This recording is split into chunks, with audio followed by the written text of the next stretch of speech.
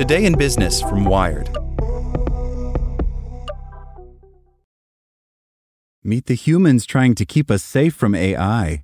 As artificial intelligence explodes, the field is expanding beyond the usual suspects and the usual motivations. By Will Knight, Kari Johnson, and Morgan Meeker. A year ago, the idea of holding a meaningful conversation with a computer was the stuff of science fiction. But since OpenAI's ChatGPT launched last November, life has started to feel more like a techno-thriller with a fast-moving plot. Chatbots and other generative AI tools are beginning to profoundly change how people live and work.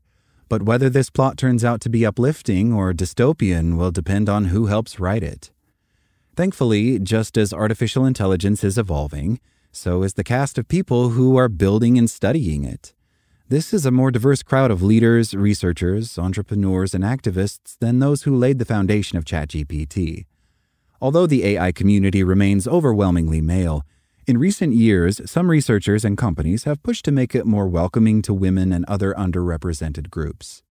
And the field now includes many people concerned with more than just making algorithms or making money, thanks to a movement led largely by women that considers the ethical and societal implications of the technology. Here are some of the humans shaping this accelerating storyline. First up, Raman Chowdhury. Raman Chowdhury led Twitter's ethical AI research until Elon Musk acquired the company and laid off her team. She is the co-founder of Humane Intelligence, a nonprofit that uses crowdsourcing to reveal vulnerabilities in AI systems, designing contests that challenge hackers to induce bad behavior in algorithms. Its first event, scheduled for this summer with support from the White House, will test generative AI systems from companies including Google and OpenAI. Chowdhury says large-scale public testing is needed because of AI systems' wide-ranging repercussions. If the implications of this will affect society writ large, then aren't the best experts the people in society writ large? Sarah Bird. Sarah Bird's job at Microsoft is to keep the generative AI that the company is adding to its Office apps and other products from going off the rails. As she has watched text generators like the one behind the Bing chatbot become more capable and useful, she has also seen them get better at spewing biased content and harmful code. Her team works to contain that dark side of the technology. AI could change many lives for the better, Bird says, but none of that is possible if people are worried about the technology producing stereotyped outputs. Yejin Choi. Yejin Choi is a professor in the School of Computer Science and Engineering at the University of Washington and is developing an open-source model called Delphi, designed to have a sense of right and wrong. She's interested in how humans perceive Delphi's moral pronouncements. Choi wants systems as capable as those from OpenAI and Google that don't require huge resources. The current focus on the scale is very unhealthy for a variety of reasons, she says. It's a total concentration of power, just too expensive, and unlikely to be the only way. Margaret Mitchell. Margaret Mitchell founded Google's ethical AI research team in 2017. She was fired 4 years later after a dispute with executives over a paper she co-authored. It warned that large language models, the tech behind ChatGPT, can reinforce stereotypes and cause other ills. Mitchell is now ethics chief at Hugging Face, a startup developing open-source AI software for programmers. She works to ensure that the company's releases don't spring any nasty surprises and encourages the field to put people before algorithms. Generative models can be helpful, she says, but they may also be undermining people's sense of truth. We risk losing touch with the facts of history.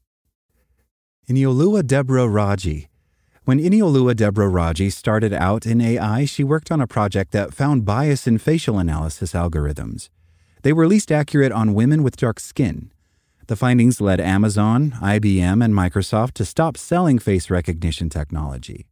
Now Raji is working with the Mozilla Foundation on open-source tools that help people vet AI systems for flaws like bias and inaccuracy, including large language models. Raji says the tools can help communities harmed by AI challenge the claims of powerful tech companies. People are actively denying the fact that harms happen, she says, so collecting evidence is integral to any kind of progress in this field. KJ. Daniela Amode. Daniela Amode previously worked on AI policy at OpenAI, helping to lay the groundwork for ChatGPT. But in 2021, she and several others left the company to start Anthropic, a public benefit corporation charting its own approach to AI safety. The startup's chatbot Claude has a constitution guiding its behavior, based on principles drawn from sources including the UN's Universal Declaration of Human Rights. Amode, Anthropic's president and co-founder, says ideas like that will reduce misbehavior today and perhaps help constrain more powerful AI systems of the future. Thinking long-term about the potential impacts of this technology could be very important. WK. And Laila Ibrahim. Laila Ibrahim is Chief Operating Officer at Google DeepMind, a research unit central to Google's generative AI projects. She considers running one of the world's most powerful AI labs less a job than a moral calling. Ibrahim joined DeepMind 5 years ago, after almost 2 decades at Intel, in hopes of helping AI evolve in a way that benefits society. One of her roles is to chair an internal review council that discusses how to widen the benefits of DeepMind's projects and steer away from bad outcomes.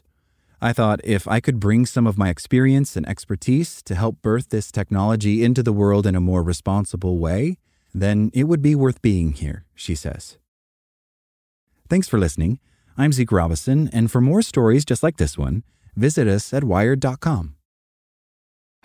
Like what you learned? Subscribe everywhere you listen to podcasts and get more business news at Wired.com/business.